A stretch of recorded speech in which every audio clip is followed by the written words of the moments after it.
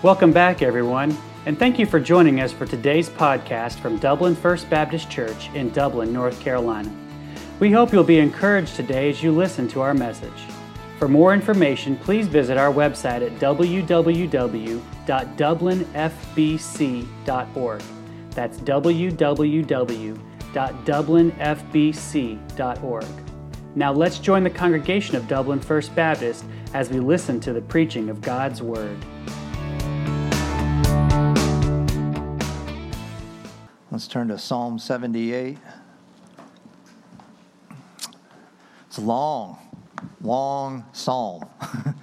72 verses. We started last week, the first 8 verses. And second longest psalm in the Bible, right after Psalm 119. And in verses 1 through 8 last week, God explained that he had a mandatory message that he gives us in his word. That's a mandatory message for us, and it's one that we were commanded to communicate to our children and our grandchildren and the next generation. And this week we're going to study verses 9 through 39. This psalm is a historical psalm, so it's a testimony, really. It testifies of the long history of God's people's faithlessness toward God, as well as the long history of God's faithfulness toward his people, toward you and I. Before we read verses 9 through 39, I'd like to quote 2 scriptures that God gives us through the Apostle Paul. The first one's in Romans 15:4. And it says, "For whatsoever things were written before, they were written for our learning, that through the patience and comfort of the scriptures we might have hope." The second one is a passage in 1 Corinthians chapter 10, verses 6 through 11. It says there, "Now these things are examples, to the intent we should not lust after evil things, as they also lusted, neither be ye idolaters, as were some of them. As it is written, the people sat down to eat and drink, and rose up to play. Neither let us commit fornication, as some of them committed, and fell in one day 23,000. Neither let us tempt Christ, as some of them also tempted, and were destroyed of serpents. Neither murmur ye, as some of them also murmured, and were destroyed of the destroyer. Now all these things happened unto them for examples, and they're written for our admonition, upon whom the ends of the world are come." So in both of these passages here, God is telling us, as well as in the historical account of Psalm 78 that we're going to study together tonight, really what God is telling us is that from Genesis to Malachi, these things were written for our benefit. They're examples. What we're going to study tonight is full of examples. What we're going to study next week as we finish Psalm 78, full of examples that can help us learn what it means to have faith in God and to be faithful to him as we live our lives in following Jesus. It's a mandatory message, like we learned last week, one for you and I, so that we can learn from God's message to us, so we can experience the transformational work that God's word does when the Holy Spirit takes it and drives it into our heart. Let's read verses 9 through 39, the whole entire thing, so we get a bit of context. It says in verse 9, "The children of Ephraim, being armed and carrying bows, turned back in the day of battle. They kept not the covenant of God. They refused to walk in his law, and forgat his works and his wonders that he had showed them. Marvelous things he did in the sight of their fathers, in the land of Egypt, in the field of Zoan. He divided the sea, caused them to pass through. He made the waters to stand as a heap. In the daytime also he led them with a cloud, and all the night with a light of fire. He clave the rocks in the wilderness and gave them drink, as out of the great depths. He brought streams also out of the rock, and caused waters to run down like rivers. And they sinned yet more against him by provoking the Most High in the wilderness. And they tempted God in their heart by asking meat for their lust. Yea, they spake against God. They said, Can God furnish a table in the wilderness? And behold, he smote the rock, and the waters gushed out, and the streams overflowed. But can he give bread also? Can he provide flesh for his people? Therefore the Lord heard this, and he was wroth. So a fire was kindled against Jacob, and anger also came up against Israel, because they believed not in God. They trusted not in his salvation. Though he had commanded the clouds from above, and opened the doors of heaven, and had rained down manna upon them to eat, and had given them the corn of heaven. Man did eat angels' food. He sent them meat to the full. He caused the east wind to blow in the heaven, and by his power he brought in the south wind. He rained flesh also upon them as dust, feathered fowls like as the sand of the sea, and he let it fall in the midst of their camp round about their habitations. So they did eat, and they were well filled, for he gave them their own desire. They were not estranged from their lust. But while the meat was yet in their mouths, the wrath of God came upon them and slew the fattest of them, smote down the chosen men of Israel. For all this they sinned still, and believed not his wondrous works. Therefore their days did he consume in vanity, their years in trouble. When he slew them, then they sought him. And they returned and inquired early after God. And they remembered that God was their rock, and the high God their Redeemer. Nevertheless, they did flatter him with their mouth, and they lied unto him with their tongues, for their heart was not right with him. Neither were they steadfast in his covenant, but he, being full of compassion, forgave their iniquity, and he destroyed them not. Yea, many a time turned he his anger away, and did not stir up all his wrath. For he remembered that they were but flesh, a wind that passes away and cometh not again. Heavenly Father, as we study your word tonight, I pray your Holy Spirit would show us the truth that you want us to understand. God, I pray most of all that we would not follow this historical example of Israel. We would learn from their lesson, that we would live in the reality of Romans 15:4 and 1 Corinthians 10, that we would learn from history and learn and believe and actually live like you're a God who is trustworthy. And we'd put our trust in you, tangible ways in our lives. I pray your word would be used in our lives to do that this evening. In Jesus' name, amen. So in verses 9 through 11, we have Ephraim's example, and we see their fear in verse 9. The historical part of this psalm really begins in verse 9 and goes through the rest of the chapter. And it begins with a short introduction to a particular tribe in Israel, Ephraim. Now, typically when you come across Ephraim in the Old Testament, it's not just talking about the tribe of Ephraim. Usually it's representative of the 10 tribes that left after Solomon was king, and they kind of split the country. They were known as the Northern Kingdom. At one point, though, Ephraim was the mightiest. They were the strongest tribe in Israel, like through the time of the judges, really till about the time Saul became king.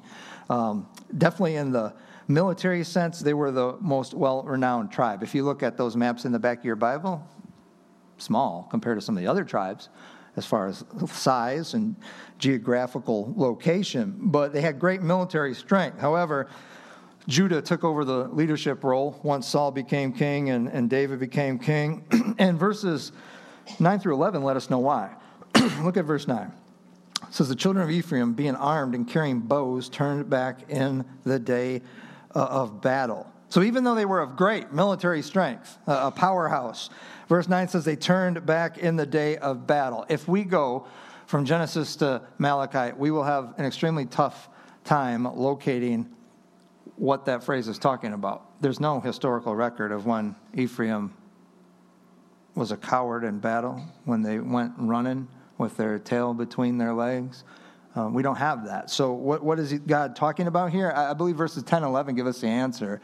It was a fear of man instead of a fear of God. It was faithlessness on Ephraim's part. If you look at verse 10, it says, they kept not the covenant of God. Ephraim refused to walk in his law. They forgot his works and his wonders that he had showed them. So verses 10 and 11 indicate that the cowardice that's described here is not a physical or military one, but it's a spiritual type. They failed to keep the covenant of God. They refused to walk in God's law or according to God's word. They forgot God's works, what God had done for God's people in the past, the wonders that he had showed them. And it wasn't just Ephraim. And what we're going to learn tonight and over the next week is that this is the historical record of God's people. For the most part, it's one of trading a courage-infusing fear of God for a cowardice displaying fear of man.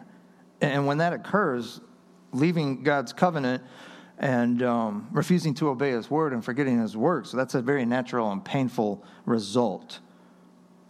Why would they do this? Did they have any reason to choose this course? Because in verses 12 and 16, we see the first introduction here in this chapter about God's goodness. Verses 12 to 16 tell us, no, absolutely not. They had no reason to doubt God, to not put their faith in God, to live in such a faithless way. Verses 12 and 13 talk about God as their creator. It says in verse 12, marvelous things did he in the sight of their fathers, in the land of Egypt, in the field of Zoan. He divided the sea, he caused them to pass through, he made the waters to stand as a heap. And verse 12 is very descriptive of God's creation of the nation of Israel. Yes, it was born originally in God's covenant promise to Abraham and Isaac and Jacob, but in a very real way, they were born as a nation when God delivered them from the bondage and slavery of Egypt. And you remember how he did that. The Egyptian army was pursuing them, and God brought them through the Red Sea, right? Walls of water standing on each side of them. God created this nation when he did that. When he brought them to Mount Sinai right afterwards and entered into actual relationship with them by giving them his law. And then actually carrying them to the promised land, as we talked about a couple of weeks ago on Sunday. Brought them to the precipice of promise. And later in this psalm, all of this is going to be referenced in greater detail. But for now, God just draws our attention here in verses 11 and 12 to his goodness, to his people, because he created them. And I want you to notice in verse 12, it describes his creation of this nation. It happened through marvelous things in the land of Egypt and Zoan. Zoan was the northeast part of Egypt where Israel was located when they were in slavery there. God's goodness in the creation of Israel is something that should have caused even this generation to marvel, to be in worshipful awe of God. And there's a very important thing that kind of harkens back to last Wednesday in verse 12. It says, marvelous things did he in the sight of their fathers, meaning that the generation that Psalm 78 was written to, it had been more than a couple since the time. None of these people who would be hearing this from Asaph, none of them would have actually witnessed this. But as we learned last Wednesday, mom and dad were supposed to tell their kids and their grandkids and next generation, so that this wouldn't happen. They wouldn't leave God's covenant, so that they wouldn't forget his works and refuse to walk according to his word. If marvel, awe, worship, and faith in God's goodness, if they're going to continue to subsequent generations, if fear is going to be destroyed by faith in the lives of our kids and our grandkids, this mandatory message must be communicated to them. Even this one, about what God did for his people there, as well as our needing to communicate what God has done in our own lives, the marvelous things he has done. Their deliverance through the Red Sea, as it's described in verse 13 here, is such a powerful picture, what we call in theology an Old Testament type or a foreshadowing of our relationship with God through faith in Jesus. When he created us for the second time, when we were born again. The Israelites coming from the bondage and slavery in Egypt through the Red Sea, such a close parallel to when you and I were born again by faith in Jesus Christ, when God created us. And the point here is that his goodness to us as our creator, it should give us continued faith in him that will drive out fear. That was what it was supposed to do there. It's a worthy subject to communicate to our kids. When God did that for you, they should know your testimony. Your kids and your grandkids should know when you were born again, when you accepted Jesus Christ as your Savior. And the goodness of God to his people is also presented in God as their sustainer. He's not just their creator, he's their sustainer in verses 14 to 16, because his goodness goes so much farther than just us being saved, right? It goes so much farther than God just creating us. Ours is not the God of most of the religions of this world.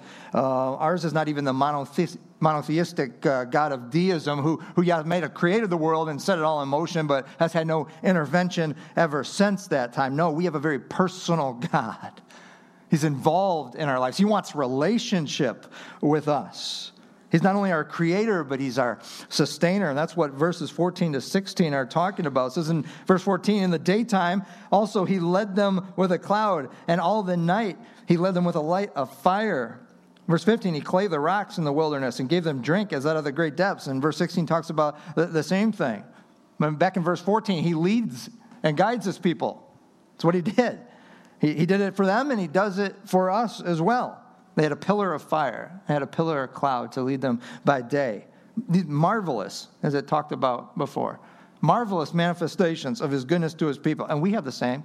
We have the Word of God to guide us. We have the Holy Spirit in our lives to lead us.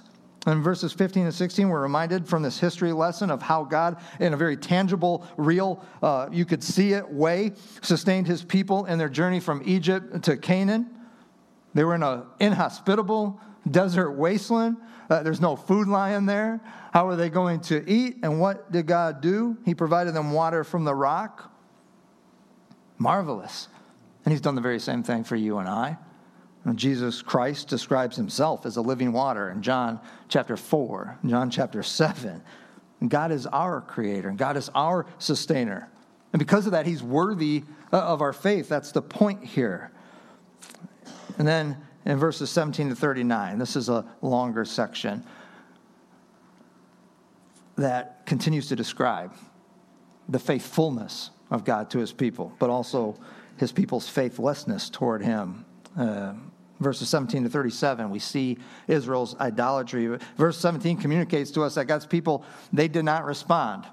God's good. He created them. He sustained them. Water comes out of the rock. What was their response? They did not respond with faith and worship as a result of God's goodness. In fact, it says in verse 17, they sinned yet more against him by provoking the Most High in the wilderness. And this was such a frequent response by God's people in the Old Testament. We're getting kind of a Cliff Notes version here in Psalm 78, so we don't have to read Judges to Malachi. Such a frequent response that there's so many Old Testament accounts where this verse could apply to. That's sad. Now, verses 18 to 29 let us know what specific event God is referencing here when he says they sinned yet more against him by provoking him, by tempting him. He has provided them with water. He has provided them with food in the form of manna. That's what we find out in verses 18 to 29. Described in verses 23 to 25, a very supernatural provision of food. Any of you grow manna in your garden? No, right? A supernatural provision of food. And when it's amazing to me, they didn't have to plant it. They didn't have to weed it. They didn't have to water it. And even harvesting was pretty low on the effort. I know, Craig, you got a big garden, and luckily it's kind of right out your back door, at least one of yours. But, literally, this was right out their back door. They left the tent. There it is on the ground. Get a bucket and scoop it. That's what God did for them. And we see his goodness in that. Did they respond with worship for God's goodness, with faith in God's goodness? No. It says that they sinned yet more and more against him, provoked him. Just as verse 17 and 18 told us. They responded with faithlessness. Verses 19 and 20, it has them questioning if God can continue to provide, if their creator was able to sustain them. They responded to God's goodness with complaints. It talked about murmuring there. Responding to God's gracious gifts to us with complaints. You know the account. Manna again. I say that sometimes about chicken, don't I? So they said, manna again? Back in Egypt, we had an abundance. Variety. Vegetables, meat. Looked like a full produce section at Harris Teeter. Manna again? God? So God gave them quail. That's the kind of God he is. God gave them quail. Supernaturally. Just like the manna. This wasn't a big hunting party going on at Allen Brothers. He gave them quail. Caused a wind. That's what it said there. Caused a wind to blow the little birds right to their doorstep. It's the kind of God he is. I want to highlight two verses before we move on. Verse 22 talks about their problem. This is because they believed not in God. They trusted not in his salvation. And then their practice. This is what faithlessness leads to. Verse 29, it says, so they did eat and were well filled, for he gave them their own desire. Faithlessness leads to idolatry. Do they desire God?